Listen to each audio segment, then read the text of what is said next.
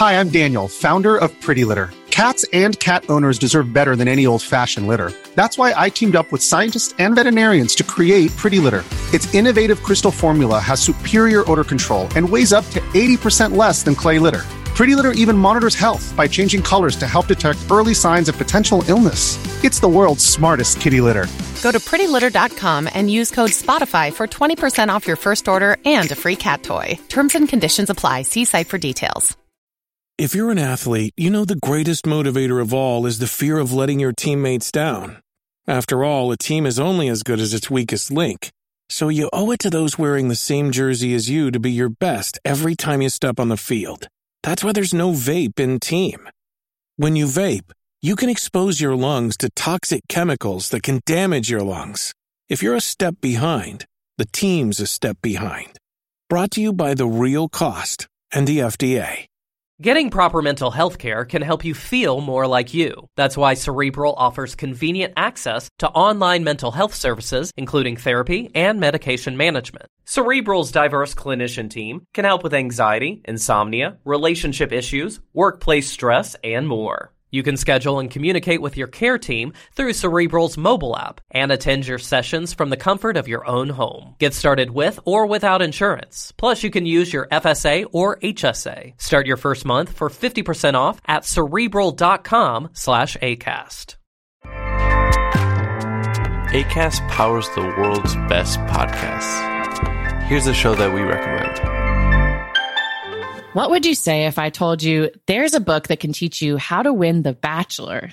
What would you say if I told you producers caught multiple finalists reading that book in this season that's currently airing? What would you say if I told you the producers don't want anyone to know that their show has been compromised? How do we know all this? We wrote that book. I'm Lizzie Pace. And I'm Chad Kulchin. We're the authors of How to Win the Bachelor and the hosts of the Game of Roses podcast, a bi-weekly podcast where we break down all the biggest plays, errors, and MVPs in the game of reality television. Listen to Game of Roses wherever you get your podcasts and go to howtowinthebachelor.com to get our book. ACAST helps creators launch, grow, and monetize their podcasts everywhere. ACAST.com.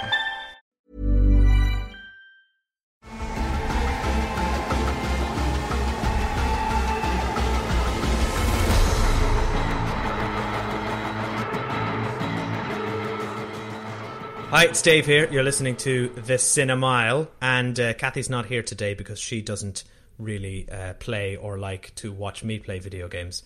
So this would have been a very weird episode with her. But I have invited a friend of mine, Tom Silcock. Hello, Tom. Hey. Along to look back at the year in gaming that was 2020. So I, firstly, to caveat all of this as I did last year, I'm gonna say that most of what I played in 2020 was not even from 2020 because I have a huge backlog of games that can't seem to get to any of the more recent ones. So anything that I speak about is going to be just stuff that I played this year that I thought was good. But that's why I invited Tom here, because Tom, you seem to have played everything.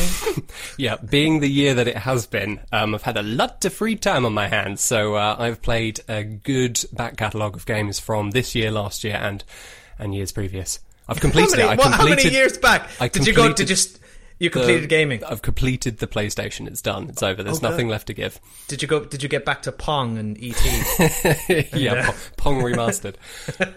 And you might have guessed that Tom doesn't have kids, so was able to use his free time, his COVID free time, and put it to good use. The best use, some would say. Yeah, I think so. So what we're going to do here is there won't be any spoilers for... yes, you can spoil games these days. There won't be any spoilers for anything here. This is just basically recommendations. I think like any list, this is stuff that we liked that we'd like to recommend. We're each going to do our top 5 of 2020. Again, most of mine aren't from 2020.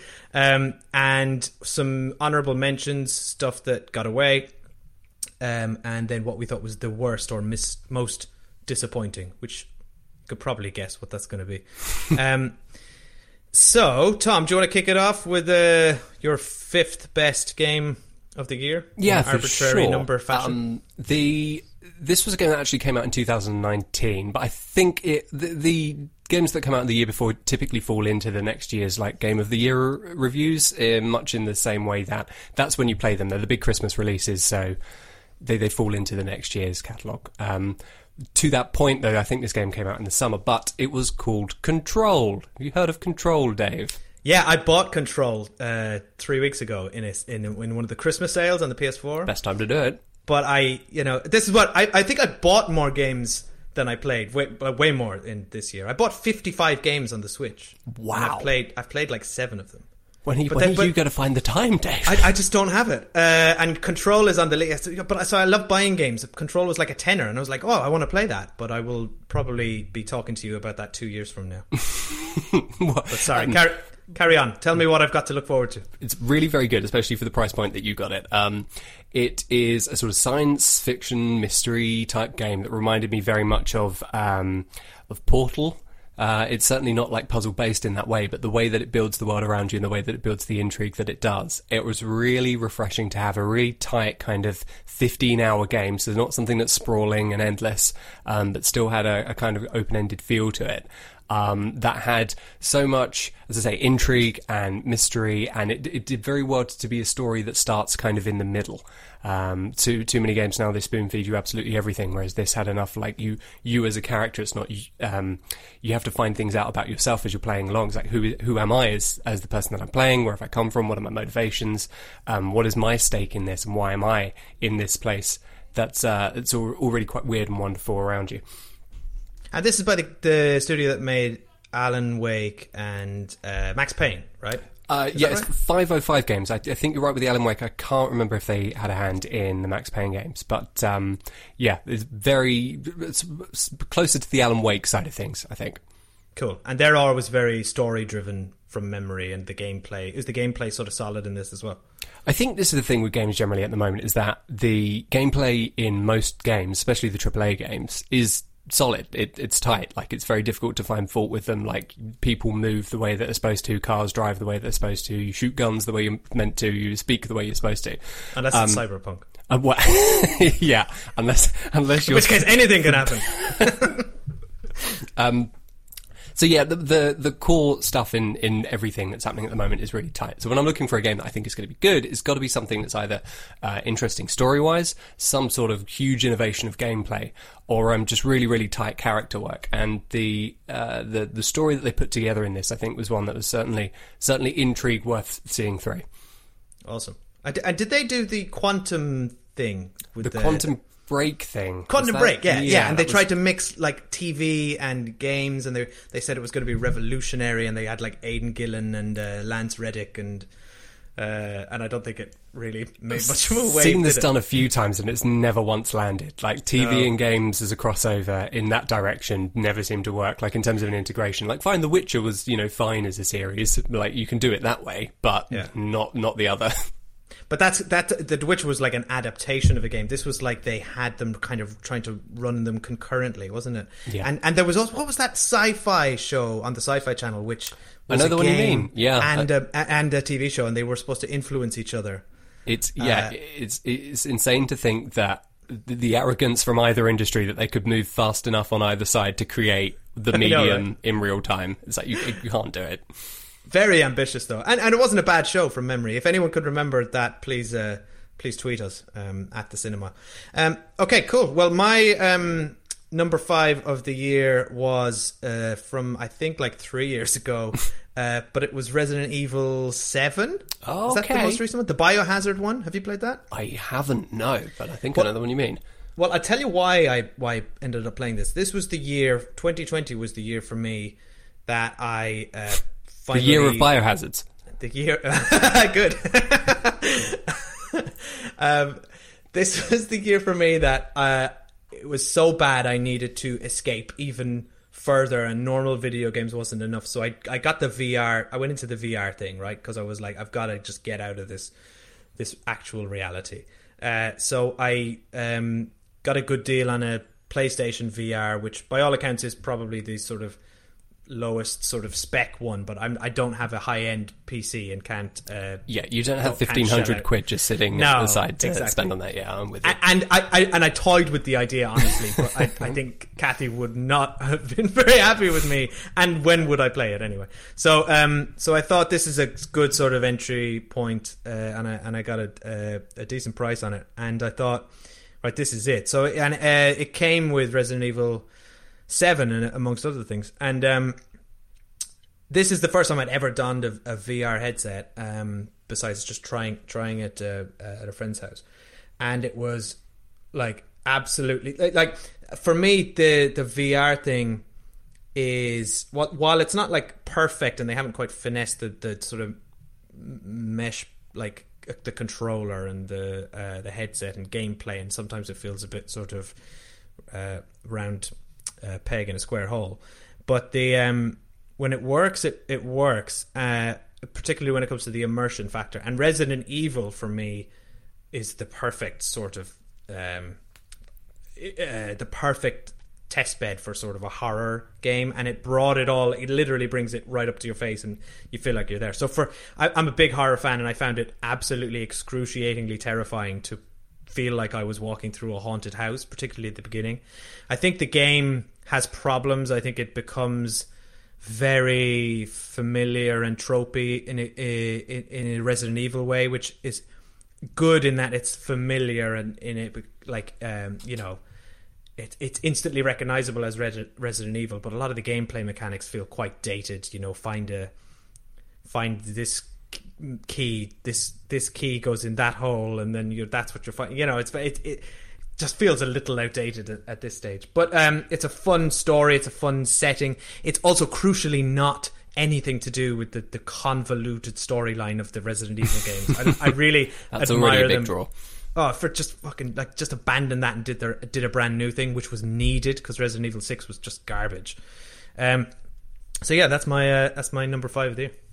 I think you like the VR stuff, and that is what we're going to see more of because it is so good. And if you've not had a chance to stick on a VR headset, the thing that they really can't sell enough, or certainly they don't seem to be able to demonstrate, is that when you put a VR headset on, because it's going different images into either eye, you can perceive depth. And as soon as you can perceive depth, then you feel like you're in a place more than you're watching anything on a television or anywhere. Yeah. Like it's as close to a sort of science fiction holodeck type thing as you're going to get. That's exactly right. Yeah. I spent a lot of the time in Resident Evil just looking at like bookcases and in fridges. Which is like, and that is you're describing a 2020 simulator. Yeah, exactly. Oh my god, the Zoom calls in Resident Evil are so good, and the Zoom quizzes very excellent. But sorry. Press X to switch on mic. So what's your... well, actually, come to the side note. Like, are we going to start... we've seen TV be influenced by the pandemic. Do you think this is going to hit gaming? Like, are games in 2021 and 2022 going to have characters wearing face masks? Is Grand Theft Auto 6 gonna have to maintain a respectful distance from people on the streets? Yeah. It's I was thinking about this with drones, strangely. Now over the last 5 years, the popularity of small miniaturized drones, like the FPV racing drones and the drones people are using for commercial work, drones have just become a thing. And in all of science fiction history and video games in the past, drones were nowhere to be seen, and then suddenly they get invented now. And not even the brightest minds of however far back could have dreamt that drones would be as prevalent as they are today. And now in every single video game, there's some sort of drone, like as a combatant. They are everywhere. Yeah. They've been invented now, and they've been like stretched. So I wouldn't be surprised. In fact, one of my top 5 heavily features drones. So Drone Simulator. You're bang on the mic. Yeah. Right, Tom. So what was your number 4 of the year? Number 4. This was something that we actually talked about around this time last year as being something we were quite excited for. And I sincerely recommend is Ghost of Tsushima, which is a truly stunning game by Sucker Punch. It's really generally very... Like it's a beautiful looking game. There's these beautiful vistas that they've done. Like this great color palette, this really stylistic feel to it. There's it's set in the islands of Tsushima, which means it's like covered in cherry blossom and all this Japanese iconography. It's truly stunning to look at. Even the cinematography that they've put into all of the cutscenes and things, it's like a very, very confident game, and it reeks of sort of the end of an era of a console where they start to put out their best games, like in the same way that the PlayStation 3 and the Xbox 360, as they were coming to Twilight, some of the best games that they put out came out then. This feels like a real swan song for the PS4.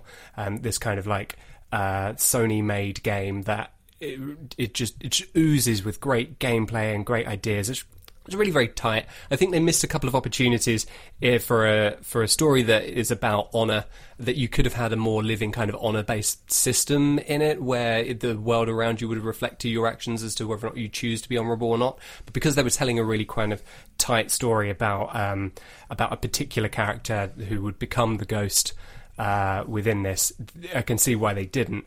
But importantly, it is a really streamlined in terms of its size. Like it's tangible, it's manageable. You get this open world, but all of the stuff on there you can do, and it feels like it's worth doing. It feels like so many games come out now, and the Assassin's Creed games are really bad for this, where you have a huge 60-hour game full of heaps and heaps of stuff to do, but none of it that I'm interested in doing. Like I can't be bothered to go to the arse end of wherever to do something. Whereas this felt like everything within it, you could 100% this game, and it would have felt like it was worthwhile doing, and you would have got your money's worth. Like it wasn't wasting your time for the sake of it, as they so often do. I'm sure that if there's a sequel, that will soon go out of the window. But yeah, well worth the play. Bigger, better, more. I totally. I haven't played this game, but I totally agree with your point about the sort of quality of side missions being a really important factor for me in a game. Because the Assassin's Creed one is a good point. You tend to get this sort of copy and paste mechanic, particularly in the earlier Assassin's Creed games. So like there's this type of side mission you can do, and it's just exactly the same every time, and it always ends with you climbing a tower and then backflipping into a hay cart. And there's only so many times that can be impressive. And for me, the Witcher series was always very good at providing a sort of a layer of story underneath side missions, which added that sort of context. And it seems like Ghost of Tsushima has done something similar. Ghost of Tsushima, is that right? Tsushima, yeah. Yeah. Okay. That's on my list. I didn't get a chance to play it, but I will talk to you about it in a couple of years. Well worth your time. Right, so my number 4 of the year was Hades. I played this on Nintendo Switch, but it's also available on PC, I believe. And it's a roguelike game. I can see you typing, so I like this. I've stumped you. I've not heard of this at all. This has completely passed me by. You should definitely check this out if you can. And I wouldn't think it would require too much to run on a PC. So probably could be downloaded on a fairly handy machine from Steam or wherever. But it is on Nintendo Switch. It's a roguelike game. So for anyone who doesn't know what that means, that's basically it's permadeath. So you get one run at the dungeon, so to speak, and if you die, you start from the beginning again. The plot of this game is essentially you are the son of Hades. It's Greek mythology. Features all the Greek classic Greek gods are there. Zeus and Athena and all the Ares and all the good ones. All the guys, they're all there. The guys, all your favorites, and you got to catch them all. You play the son of Hades, who is the god of the underworld, and that's where this game is based. And you are essentially trying to escape the underworld. That's your mission. And they've woven the roguelike element of this game into the story. So he is able to die over and over again because he is in the underworld, essentially. So, but he treats it as just a source of frustration. He is reborn in the same place where his father's office is every time, and then so when you die, you come back, and your father sort of takes the piss out of you and says, "You're just going to keep trying to escape this place." And but the story is compelling, the characters are fun, the voice acting's good, but really it's the gameplay that makes this game shine so much. roguelike games are fun because and it's fun for someone like me whose gaming time is limited, because you could just sit down for 15 or 20 minutes and have a crack at it and then put it away, or you could play for 2 hours and do a load of run-throughs. But it's also that sort of it leaves you wanting to get that bit further every time, and there's a very clever sort of upgrade system. You're able to sort of every run builds you more experience, and you become more powerful, and you unlock new weapons. The weapons are very varied, and ultimately it is just sort of a top-down isometric sort of hack and slasher. You know, it's just a bit of a button basher, but there's enough sort of variety to the moves and skills that it's never boring. The enemies are very well designed. It's a really gorgeous looking game. It's almost done in a sort of a cartoonish anime style. So highly recommend everyone checking out Hades. I'll give it a shot. No, I've just had a look here. It's it looks very sort of stylized as well, which is very pretty.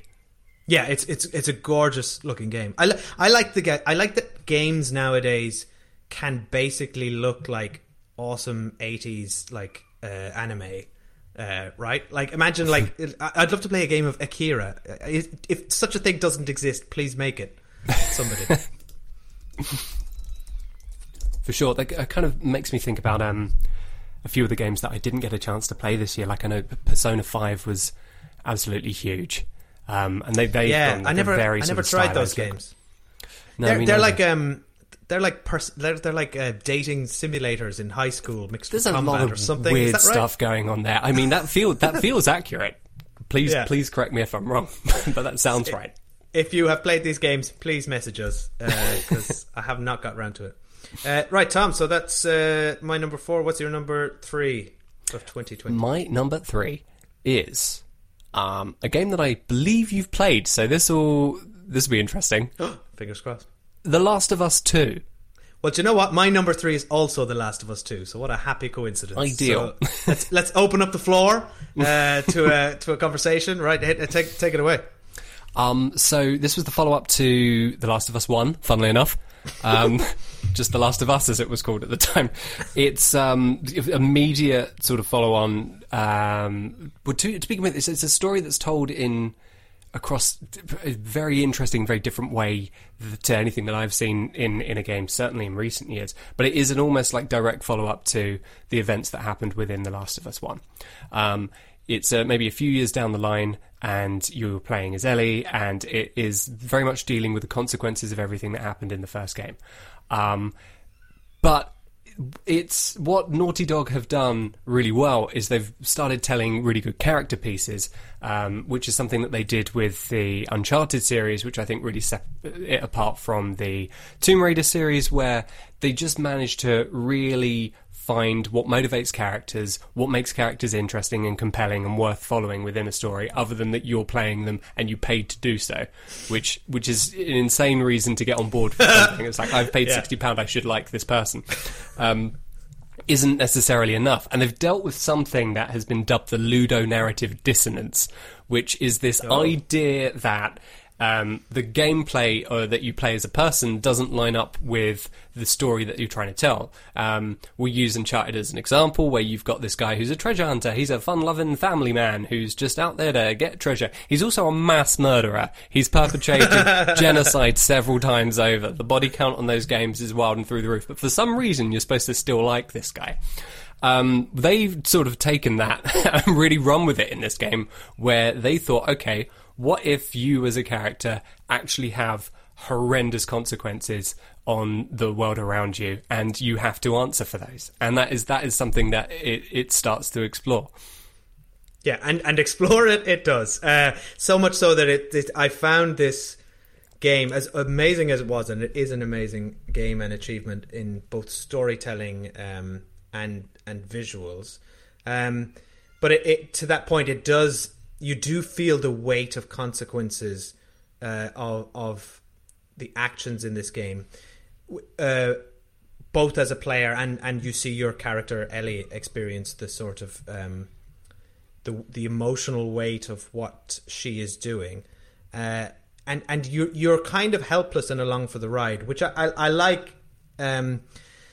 because it feels like an extension of, again, no spoilers for anything, but it feels like an extension of what they did in the end of The Last of Us, the first game, which was very much a sort of a big moment happens that you, as a player, have no control over. This is what is going to happen to serve the story, and this is what this character is going to do. I would say it's character-driven decisions that are made there, where the character is acting as the character would in that situation. It's not necessarily what you want them to, or what you've come to think that characters would do because you've played video games before, right? You always want whoever to be the good guy or to do the right thing. But when you look at Joel's decisions towards the end of the first game, Joel being the character that you play, I understand why he did what he did. I don't necessarily agree, and I don't want him to do those things, but it was a really weird sort of like mind and body separation where I'm like, okay, so me as a person playing this game or me as a person watching this film is thinking two different things. And they've really managed to capture that issue and turn that into an entire game this time. Yeah, exactly. And it's not always comfortable, but it's also against what the sort of trend in video gaming was it largely around choice, providing the player choice, and something like the Mass Effect series, which is also excellent. But, this is you as a player are shaping your character by their decisions, and that's shaping the world around you. Naughty Dog are just telling, this is their story, this is Ellie's story, and you're just kind of along for the ride. And it is a very compelling story. And also I like that it's very human, right? And it's something that, this is essentially set in a post-apocalyptic world, but that almost feels just like window dressing. This is really just at the core of it is examining fundamental human emotions and impulses such as grief and revenge and obsession. Love. I would say thematically, obsession is a big thing that is a driving force throughout this, because there are so many moments within this where you as the character have the opportunity to walk away from what it is that you're pursuing within this. And it's interesting to see how both a person and the people around you can get torn apart by something so awful as hate. And exactly. And the other interesting thing about it is that they examine that obsession and the hatred from multiple perspectives without saying too much. And that was a very controversial decision. There was a reaction from the fan base about this game, a very visceral one, and I would say an unfounded one. But I think the fact that they got that reaction was evidence that what their decision was the right one. Right? Yeah. That this is that's testament to it working. That's the whole point of what they were trying to do was like examine what is happening from all perspectives. But like the fans of this, or the sort of haters of that decision, were very much like, how could you make me experience this from that person's perspective? I just want to hate them. And those people have entirely missed the point. Yeah, that is exactly true. They've really torn apart this kind of like mind, body and soul. They've separated into entirely different things and said, okay, make all of them look at each other. And that has sat very uncomfortably with some people, as you say. Like, it's an uncomfortable ride. Like, it's not amazingly, it is not a fun game to play. Like, it's really a lot. It's really not. And it's very, and it's also, I still haven't finished it, by the way. But I've been playing it since July. And I've been distracted by other things, and I will finish it. But it's not, to your point, it's not something you just binge. For me, anyway, I had to like pace myself with it. It's a bit like the people who sat and binged watched The Handmaid's Tale. Like, it's just a bit much, isn't it? Yeah, exactly. Give yourself a break. Really good, but it's too much of too much. And I have one final thing to say about it. Naughty Dog, as good as they are, and they particularly excel at storytelling and characterization, and like making beautiful visuals, like insane looking realistic games. But they really need to update a lot of their gameplay mechanics. Please God, I can't play another Naughty Dog game in which I have to move a move a giant bin so that my friend I can't get up jump there. up. It's like I can't climb anything. I need somebody else to help me climb something. Yeah, exactly. Oh, press Y to grab someone's hand. What they It's need like, to that's not do interesting. is they need to find better ways to hide loading screens, which is all they're doing during these times.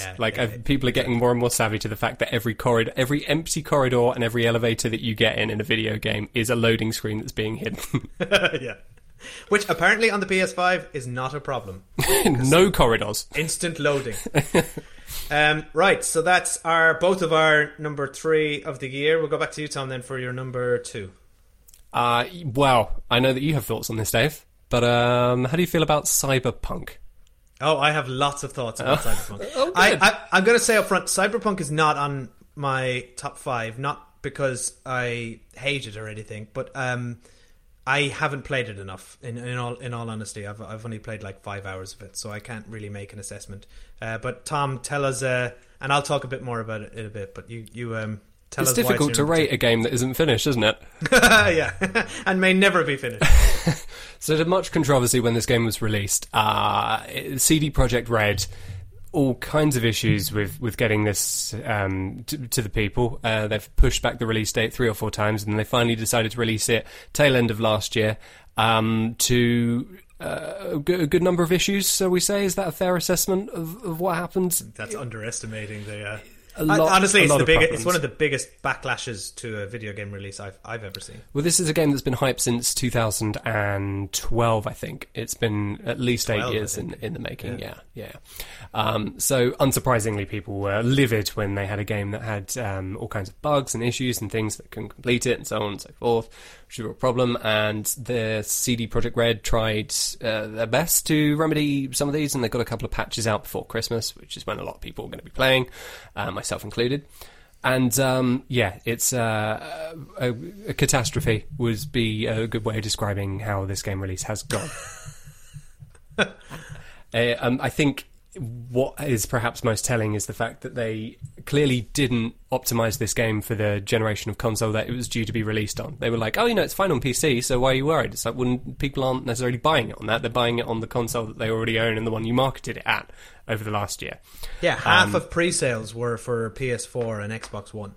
And the naivety for them to come out and say, like, we thought more people would be playing on the current gen. It's like, you wanted to release this earlier in the year when the current gen wasn't out. So that's, it's not been the best well-handled thing. However, after these 2 patches have come out, I think there's a few more than 2 patches now, but either way, it's got to a point where it's now stable and it's playable on the current generation. And it is really very good. So despite everything, and there's still some bugs and things don't look as good as they should be, and it's a little rough around the edges, fine. But for the best part of, I don't know, however many, probably 20 hours that I've put into it so far, it's been solid, it's been stable. I've only had a couple of glitches, a couple of crashes. It's won me over despite that, despite the issues that it's put up in front of me. So immersive is the world, and so vast was the ambition of what they've tried to put together, and I think for the best part have achieved that. I can't not fall in love with it. The Night City feels like a place. It feels like a new world, similar to things, and I'm sure we've said this before, Dave, that it's nothing new from the Deus Ex series. It's a variation on a theme, but it feels so much more well-rounded, I suppose. Like the world that they've created feels far more tangible, and like the rules within it all kind of align. It feels like when you're playing a level within there, that you're in a place that just exists. It's not that you're doing the level and then you have to jump on this box and then go here. It's not all spoon-fed.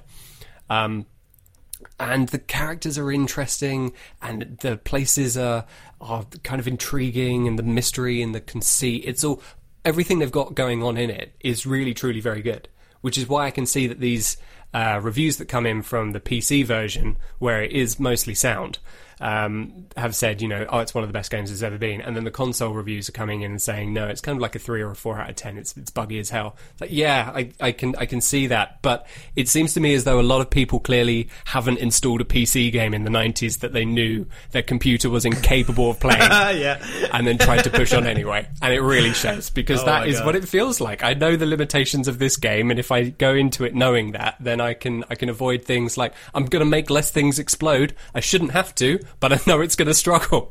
You just absolutely struck a chord with me there. I haven't played PC games since the 90s, but yeah, I used to absolutely buy games that were way out of my spec, and then just go in and used to be able to customize, like turn off all the fancy graphics things. Yeah, exactly. just polygons, please. Just make it run. But if it's good, if the game's good, it doesn't really matter how it looks in that regard. I think, you know, there's plenty of text-based adventures which are still hold a torch today. Yeah. And, you know, if everything else you've got is tight, then I think the shortfallings that Cyberpunk has on the current gen, and it is being optimized, so in a couple of months' time it'll be fine and this will all be irrelevant.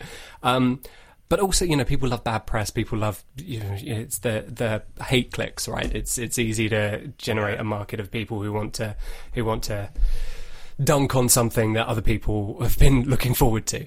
But it works. It works.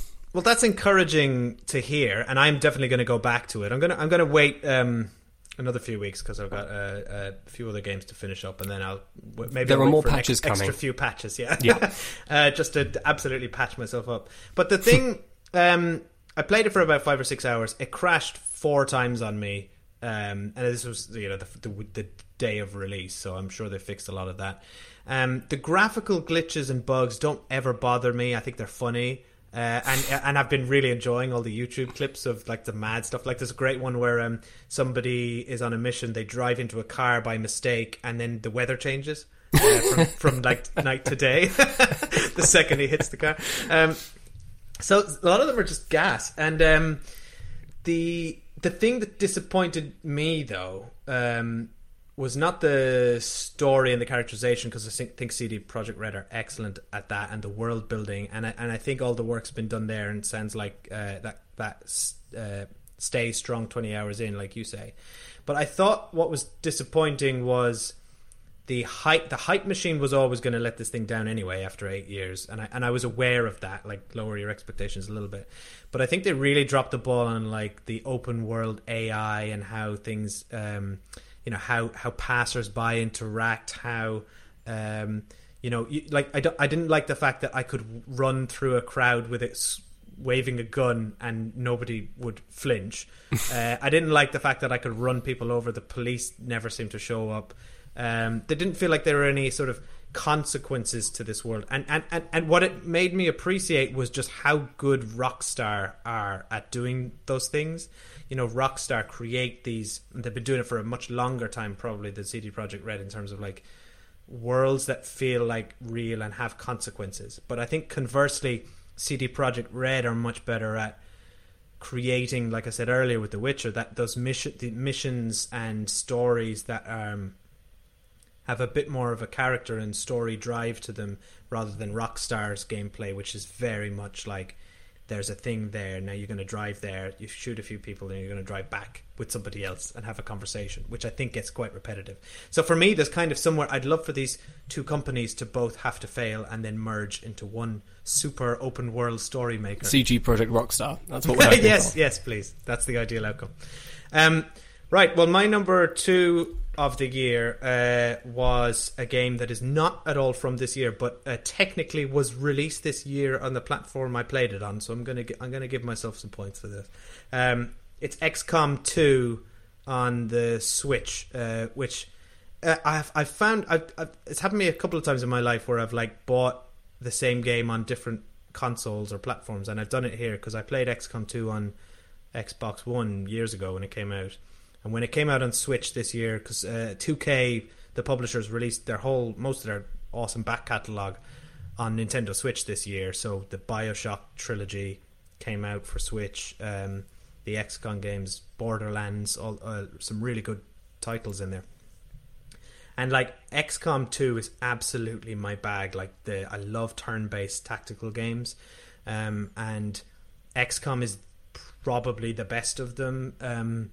Because it's got, you know, like I said with Hades earlier, it's got that permadeath thing. So for anyone who doesn't know what it is, it's essentially like alien invasion game, and you play the humans. That was XCOM 1. You play the humans defending from an alien invasion. XCOM 2, the story is set 20 years after that, and the aliens have taken over Earth. And it's a lot like do you remember that old show V? Oh yeah, just the letter V, and it was like benevolent sort of seeming aliens invading Earth through politics and appearing quite friendly and smiley, but actually they're lizard people. It's a bit like that. So there's an interesting sort of bit of world building where it's they have become the institution, these sort of friendly faced dictators coming with propaganda and everything, and you play a sort of rebellion trying to rail against that. But it's got all the great elements of a sort of a management and strategy game. You know, you run your base and you have to build facilities and all this kind of stuff and train your soldiers, then put them into battle, and it's turn-based. But it really kind of excels in you're able to customize your soldiers however you want. So naturally I made all my myself and friends and family, and then you start making celebrities and you have a real laugh doing all that stuff, all the stuff that we all did in The Sims, but you become attached to these people, these soldiers, and then you develop them, and they get promotions and they become better. You know, they unlock abilities, and when they fucking die in the middle of a battle because you made a stupid mistake, you feel it. You absolutely get that feeling that you've let them down and then you've lost one of your best people, and it stings, and it's very hard to get that a lot of the time in modern games. It's also an incredibly challenging game. It's very hard. So I like challenge in a game, and I like consequence, and for me this kind of scratches both of those things, and it's a very well put together product. It's the investment, isn't it? I think, like, if you can get yourself invested in a character or characters by spending time with them, you have some sort of stake in it. So then if you lose them, it actually means something. Whereas too often in games now, it'll be like, oh, here's a character, we've introduced them, you're just supposed to care about them because we're telling you that you have to, and then they die and you're like, well, I don't care because I've got no investment. I have no interest in this person. These pixels mean less to me than these pixels. Exactly. See every Call of Duty campaign mode, which I could not name you a single one of those characters, and I played a lot of those campaigns. Right, Tom, what was your number one of the year? Ooh, here we are. The big one. It's Death Stranding. It came out last year. I don't care. That's a great game. Wasn't this your number one last year as well? I can't remember. Probably. It deserves to be here twice. No, Death Stranding is a real masterstroke. So if you've not had a chance to play it this year or last, then make sure that you do it now, because it's genuinely a really, truly brilliant game. Does very well to align gameplay with the type of story it's trying to tell. I know it gets a lot of stick for being like an Amazon delivery simulator, is what a lot of people think of it as. Yeah. Because you play a role of a porter. You're delivering stuff from A to B, and a lot of the challenge of the gameplay is just traversing landscape. So yeah, I could see why it gets those comparisons. But in the context of the story that they're telling, it makes a world of sense, and it's terrifying. The dangers of the world that you're walking through, like a threat that you can't see, is such a clever idea within a game. And I know it's probably nothing new, but it's nonetheless completely terrifying when you've got the little thing flicking telling you sort of how close you are to an invisible enemy that would end you and cause horrible real world consequences. Fascinating. And the story they've set up as well, like it's haunting and it's eerie. It's this kind of like really sparse kind of Nordic thrillery feeling sci-fi, which I don't think you see in games enough. It feels a lot more like the film Arrival than it does sort of like film. A Michael Bay blockbuster. It's when it starts to lose its way in the third act a bit, and the cutscenes are they're long, and I think there's maybe 20 hours of cutscenes in it. Something long like that. Cutscenes from a Hideo Kojima game. Whatever next, right? yeah. But they're all good. They're all really interesting. I all feel like they added something. I think you can. If that's a problem, then it's because they're not good, but they are good. So I can't see what the issue is. I'll happily sit down and watch whatever entertainment it is you put in front of me. The fact that I can play parts of it, fantastic. But I can see why people didn't think that they were going into a film when they were buying a game. But you know, it isn't going to be for everyone, for sure. But I think in terms of the type of sci-fi and the newness of the story, the originality of a lot of the story work that they've put in there, it's unlike any story that I've ever heard or seen. And I think it's fantastic for that reason, because you got to innovate when you're making new games, because otherwise it's just more fetch quests, go to the place and do the thing. And love the GTA franchise though I do. I think that is one of the places that falls down. It's like I'm not interested. Yeah. I've got no stake in this. Which stories like this, I think I'd much rather see something take a risk and make something like this and it not land for everyone than just more and more of the same.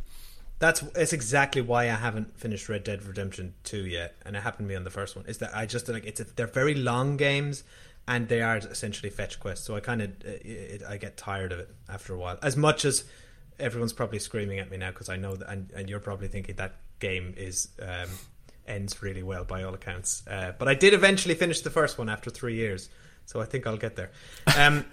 I haven't played Death Stranding. I really want to, and you've made me want to play it even more after what you just said. But the thing that put me off is the length of it. Right, this is a very long game. Is that right? It is quite long. It's certainly not as long as another game I played earlier this year was what was it called? Assassin's Creed Odyssey, which is the one set in ancient Greece. That was a 60-hour game. From what I've taken away from that 60 hours is too long for a game. I think if you've got anything in the kind of 30 to 40 region, absolutely fine. That's tangible, great.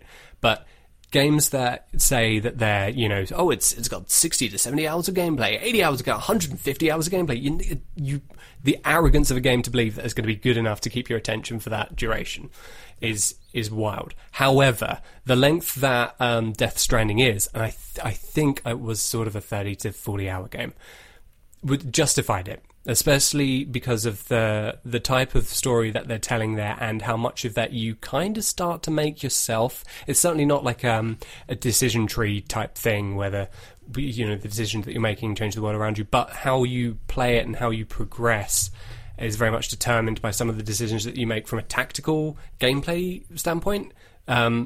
Because it is a couriering sim to a degree. So you can make your life easier or you can make your life difficult based on what you decide to do with the world to make your life easier or harder.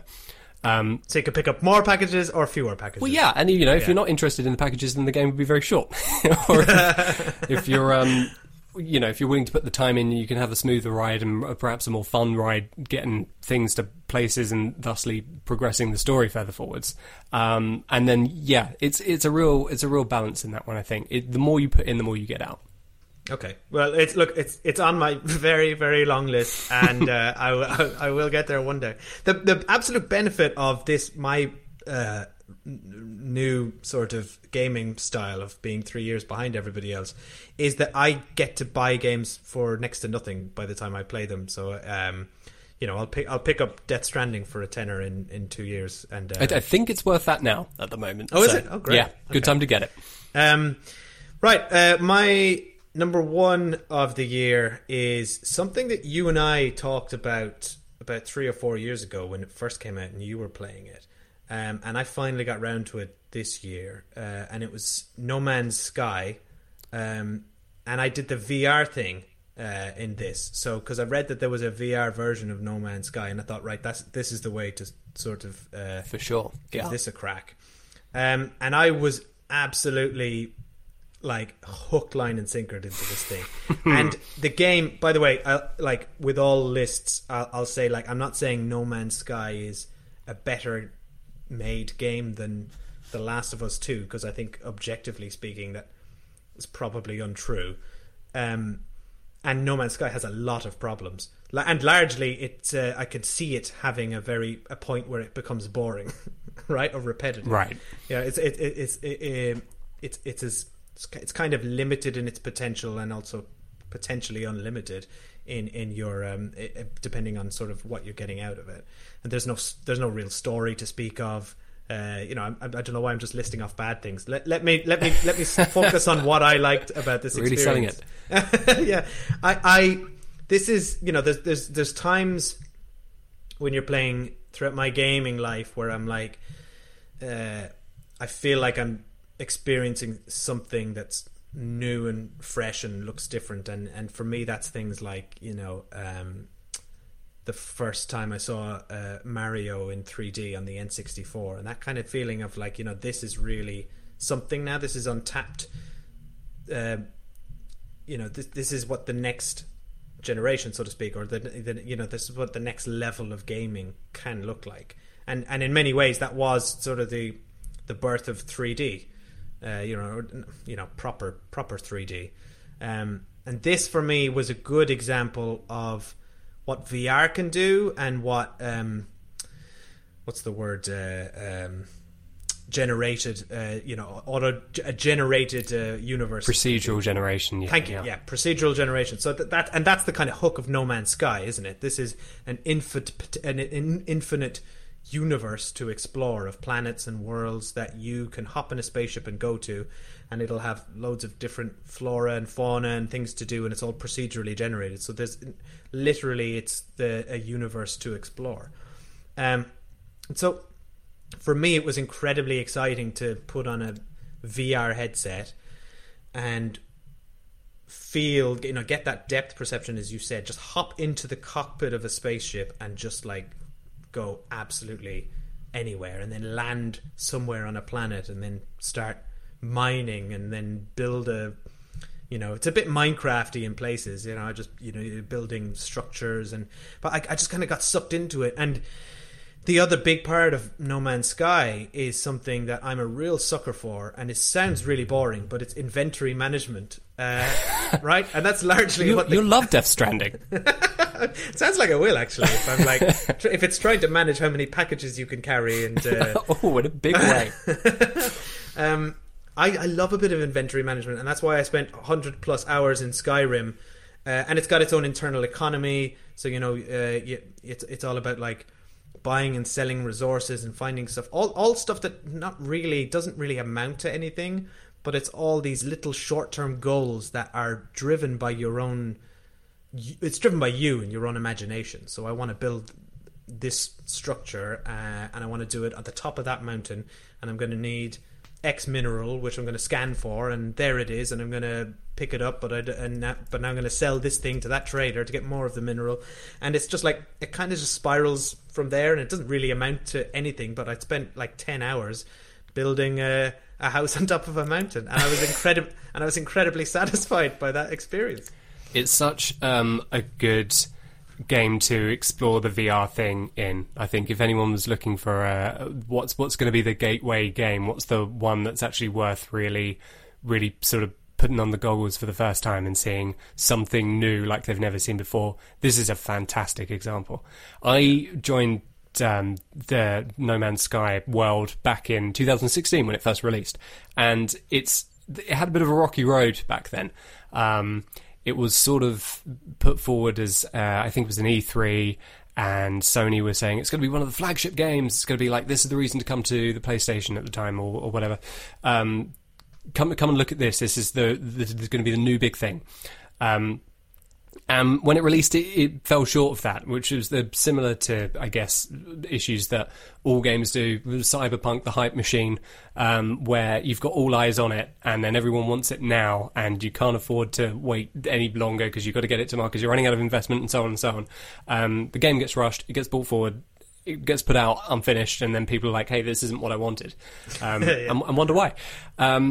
But it had a real sort of a real redemption story, because Hello Games and their founder, whose name has escaped me, really put time and effort into turn it into what they promised. So they followed through on it. They really delivered on it, and what they made was really very good, truly very fascinating, interesting, a vast world that was still worthy of your time, despite, as you say, this doesn't really amount to much, but it's still interesting, and it's this great immersion and expansive immersion as well, which is, I often find that games sometimes struggle as the bigger that they get, the less immersive they become, because the worlds aren't as well fleshed out. But if you couple this with something like VR, as soon as you step, I can be on a planet, take off, go to another planet, land on that planet, and it's just as vast and as populated as the one that I was previously on, and you can do that infinitely.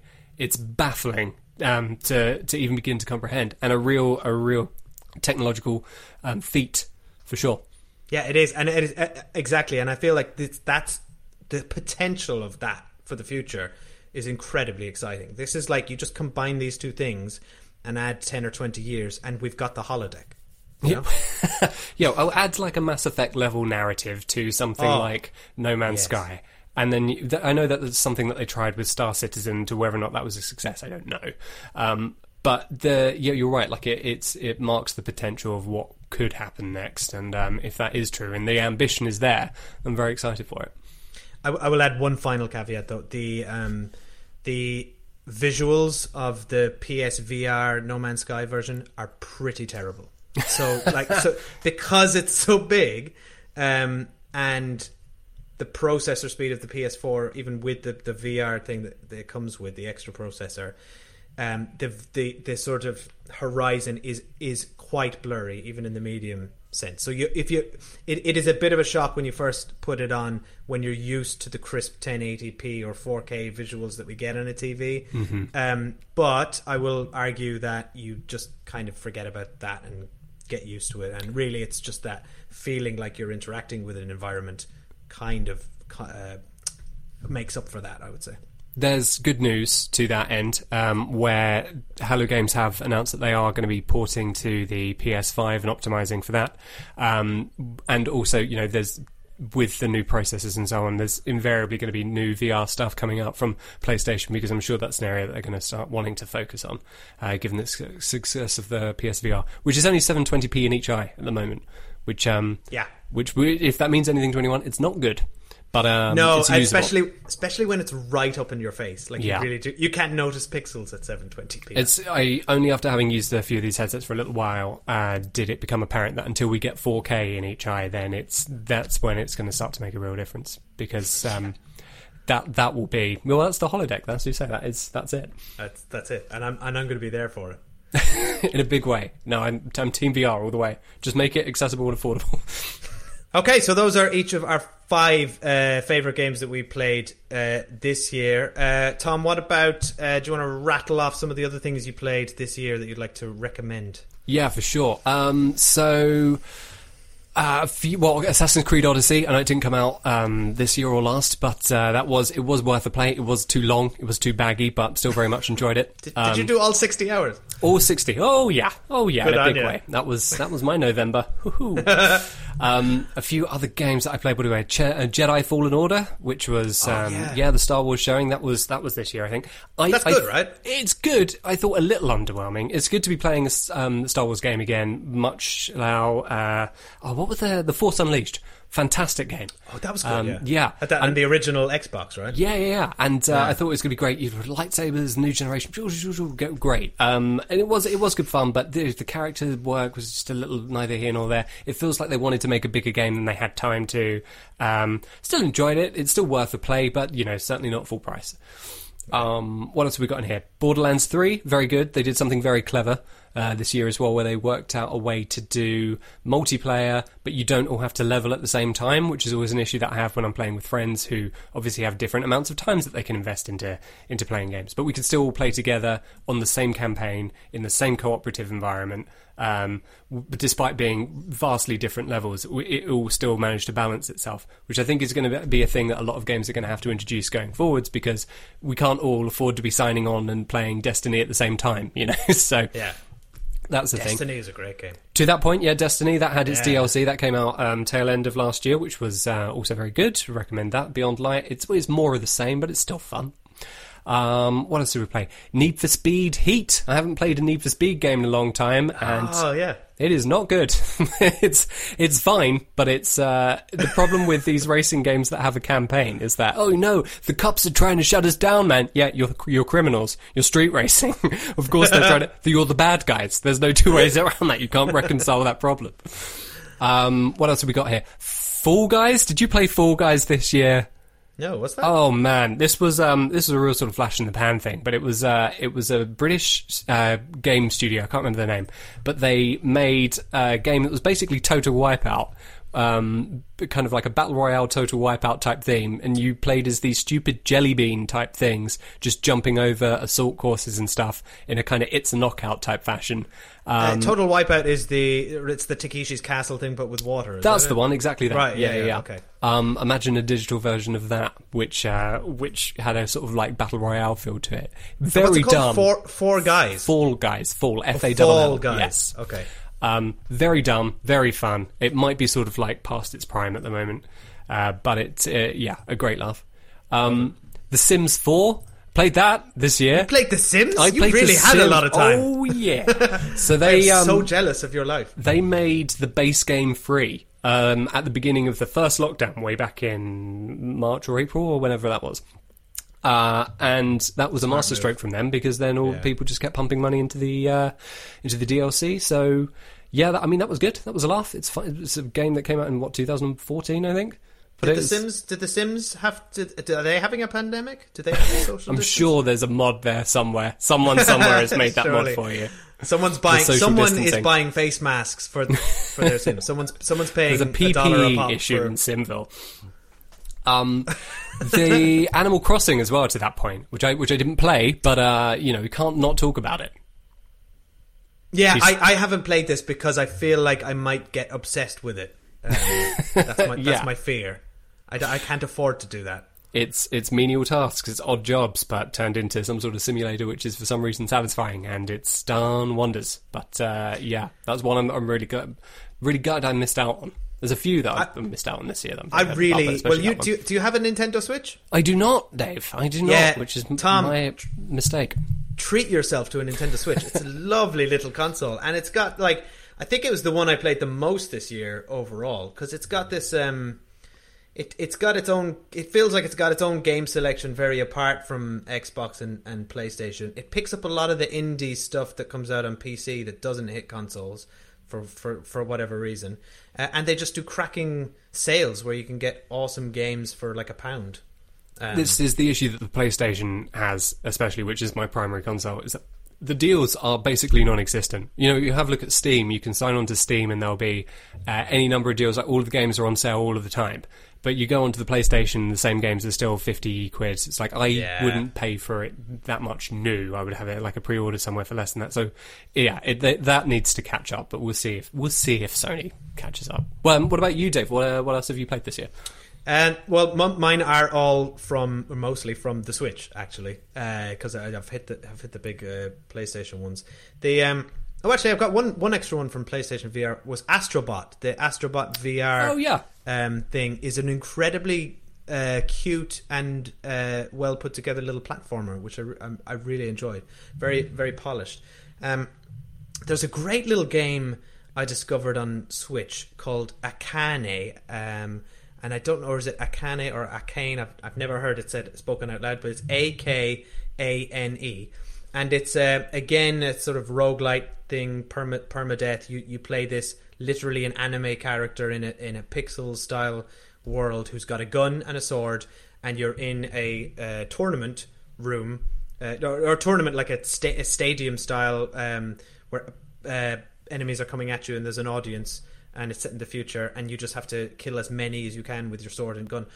And that's it. And it's just an incredibly cheap looking game, but one with very tight gameplay and incredibly short and addictive. Like each round you'll die in 2 or 3 minutes each time, but it's incredibly compulsive. Another game, this was the year of I think couch co-op probably came back for a lot of people, because we were indoors, and we had Kathy's sister Elizabeth came to stay with us for 4 months because her university closed at the beginning of the year, and me and her played a lot of couch co-op stuff on Switch, and there were some fun ones like the Stretchers, where you both play paramedics, but with zany physics simulator, so people are just bouncing up and down, and it's very cartoony. I think Nintendo still are the kings of couch co-op in many ways. And then another one which I highly recommend is Overcooked. Overcooked is fantastic. Oh, isn't it? It's so fun. Very good. Yeah. I've never had so much fun cooking as I have with Overcooked, and you could barely call it cooking really, but it's just like, if for anyone who doesn't know, it's a cooking simulator with up to 4 people on the same screen, Bomberman style, and you each have to work together to produce. You're in a restaurant and produce X number of dishes, and they vary. So somebody's chopping veg, somebody's boiling rice, and then you have to come together to mass produce a lot of meals, and it's fucking challenging, isn't it, to work together? It's very, very testing. And funny. It's like so funny when you're it is like being in a live kitchen environment, because you're looking to the person on the right, because it's all like timed, and you're dropping stuff, and you're like, where's my eggs, where's the rice? It's the prime example of doing a simple task, but with doing a simple task badly, which seems to be a great means of like any couch co-op. There's another thing called Human Fall Flat. I don't know if you came across that at any point, but that similarly is a game where you just have a bad physics engine to try and attempt relatively quite normal tasks, like open this door. It's very, very testing, but also great fun. Well, on that note, I have another one. My next one is also ridiculous, funny, badly produced physics engines. Surgeon Simulator I played on the Switch this year, which is essentially a joke game. I think it was produced actually as a sort of in one day at one of those hack things. I think there's an interesting story to the back. They produced it as a joke in like 24 hours or something, but it took off. Surgeon Simulator. So just like ridiculous graphics. You control a surgeon's 2 hands with your controller, and each button represents like one of their fingers, and you have to perform open heart surgery. I mean, it's essentially impossible, but quite hilarious. So you're trying to do very fine motor skills with an impossible control scheme. So what you just end up laughing while you're like trying to gently open someone's rib cage with a hacksaw to get at their heart, but you're just kind of going whoa and mashing things, and so it's a good laugh. And again, I got that for like £1. It sounds a lot like QWOP or QWOP. Did you ever play that? Oh, did I? What? That's a horrible game, but just so hilarious. So that's where you control an athlete who's doing the 100 meters, and each of the letters of the title represent a limb. That's kind of that's like QWOP is each a limb, and you have to try and run 100 meters. I think it's so impossible and frustrating. Another one was What the Golf. Another really funny physics-based comedy kind of game. I would describe it as nominally a golf game, but they basically said, what if golf, but you're hitting cactuses, and then it just goes from there. But it's actually very very probably the funniest game I played this year. And then Doom. I went back and bought all the original Doom games for Switch, and they really hold up, particularly the first one. Doom being one of the first ever first person shooters on PC, and it ported really well to Nintendo Switch. And that game, while it doesn't have the sort of sophistication of sort of a right control stick to look around in, it's very strafing left and right, old school GoldenEye style, but it still really holds up. The gameplay in that is fun. The monsters are fast. The weapons are have a lot of variety. So massively enjoyed playing that again. And then lastly, I got to shout out. It's not a video game, but it is a game. And this year, I finally started playing Dungeons and Dragons with Kathy. And you and I have been talking a lot about this, because you and I fell off the deep end at the same time. Sure. You picked up the D20 as well, didn't you? Big time. Yeah, no, yeah. I've not been playing so much Dungeons and Dragons, but a lot of like one-shot dice-based games, role-playing dice-based games, where much of the same thing, but they're a lot less rules-light, flavor-heavy is the way to think about it.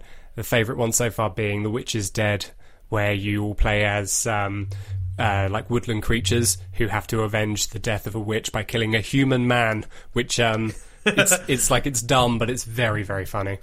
Yeah, and I think that's the best thing about these kind of games, is the imagination and the unpredictability of the imagination of the people you're playing them with. Yeah, so, the theatre of the mind. Yeah, exactly. And it also, like, what I found interesting playing Dungeons and Dragons for the first time is that it's it is almost the genesis. It feels like the genesis of so many video game RPGs. Like, literally, I was instantly familiar with most of the constructs of the rules. You know, HP, XP. You know, it's like leveling up. Yeah, exactly. I hadn't realized how much of video game role playing games came from this set of rules. So that was interesting.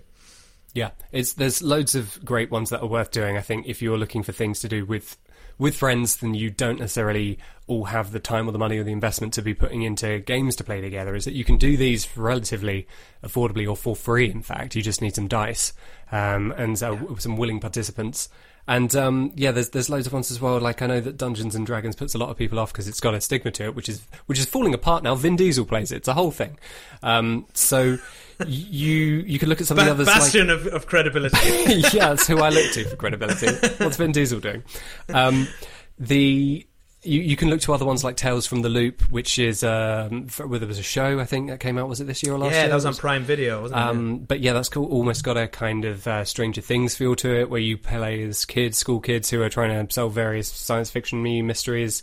There's other systems like the Call of Cthulhu, which has its own problems, but that's kind of got like a noir type feel to it, set in the kind of like 20s, 30s, I think. Yeah, so there's all manner of different systems and things that are out there worth doing, but worth looking into.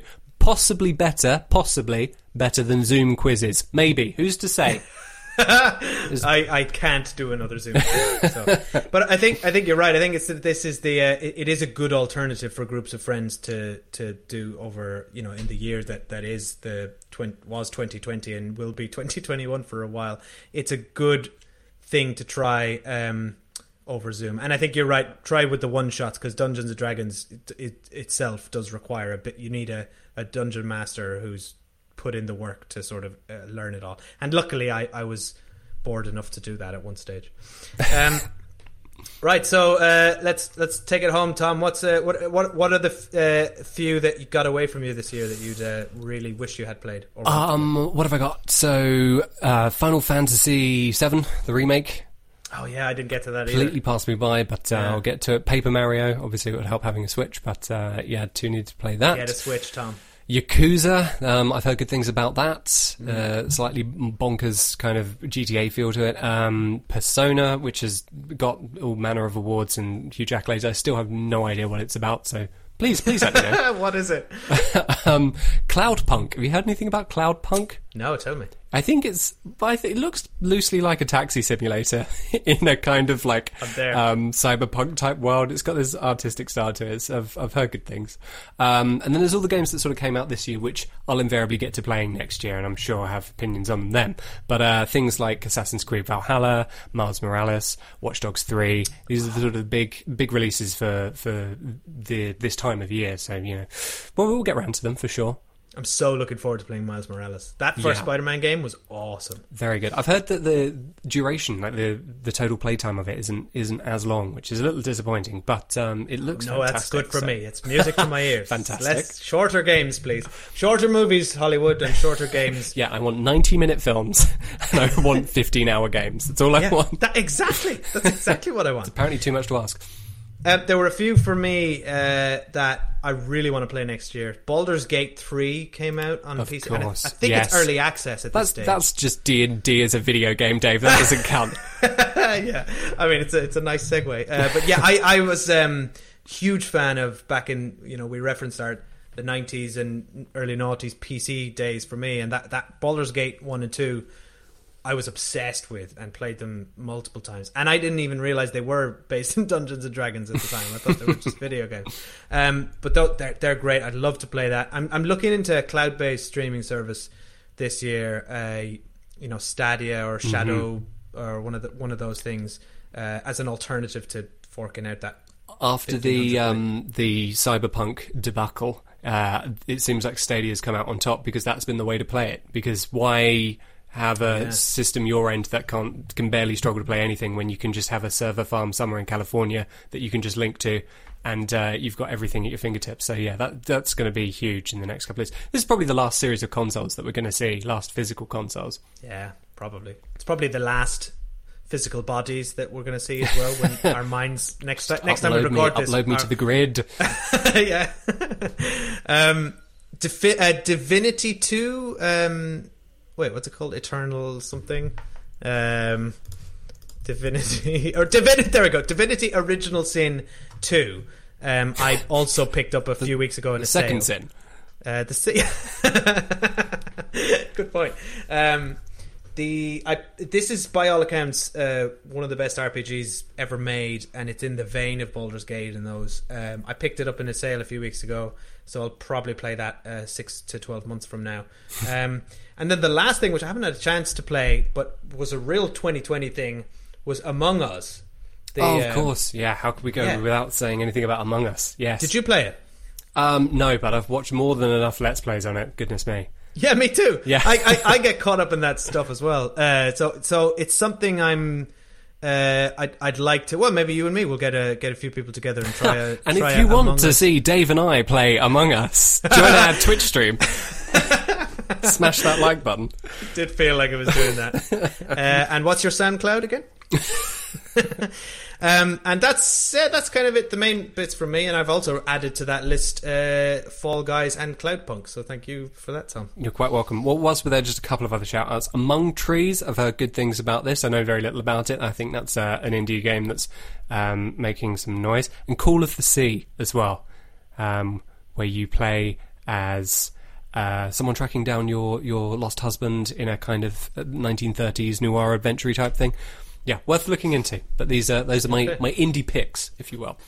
Nice, Tom, and that's Tom's indies picks. That's my indie picks. Welcome back. Okay, well that's about it. Do you have a worst of the year or a most disappointing? I don't. Well, the year that has been, it's been full of disappointments. So. So no. Fair enough. I was a bit disappointed by Cyberpunk, but I'm going to give it another chance when the patch gets done and when I get 20 hours in like you.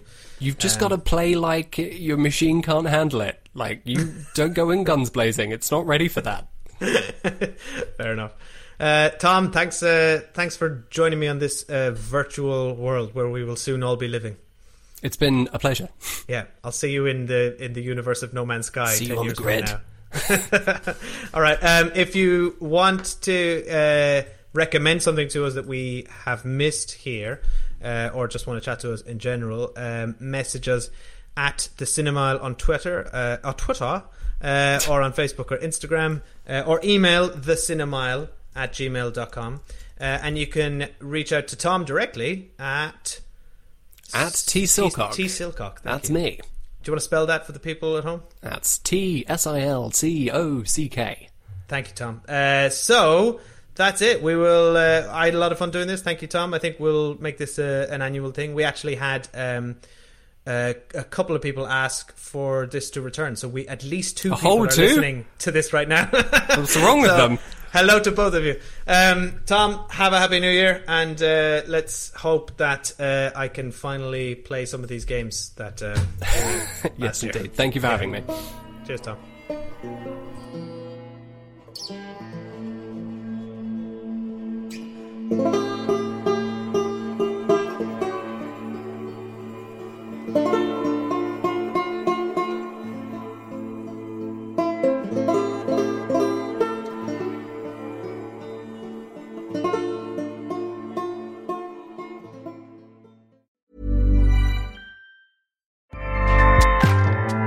Acast powers the world's best podcasts. Here's a show that we recommend. What do you do when no one else is watching? What do you do that makes you happy for no reason at all? What are you obsessed with? I'm Leslie Arfin, and I'm a writer, but I'm also a dancer, a painter, a vapor, a dollhouse enthusiast, and basically just an overall hobbyist. My podcast, Filling the Void, is all about what other people are fanatically into. We talk about hobbies, even if you don't have one. Listen to Filling the Void on Tuesdays on the Arios Network, and subscribe wherever you get your podcasts. Acast helps creators launch, grow, and monetize their podcasts everywhere. Acast.com. Hi, my name is Kay Adams, and to be honest, I'm not so good with the ageing process, so I enlisted my old chum, the filter-free Cara McKenzie, to advise. Could you imagine being a porn star? The room would need to be really hot for me to strip off. To be honest, she's not much help, but she is rather amusing. And along with some great guests, Joe Brand, Andy Oliver, Anton Dubeck, Ruth Langsford and Craig Revel-Horwood, darling, we are learning how to be 60. Listen wherever you get your podcasts.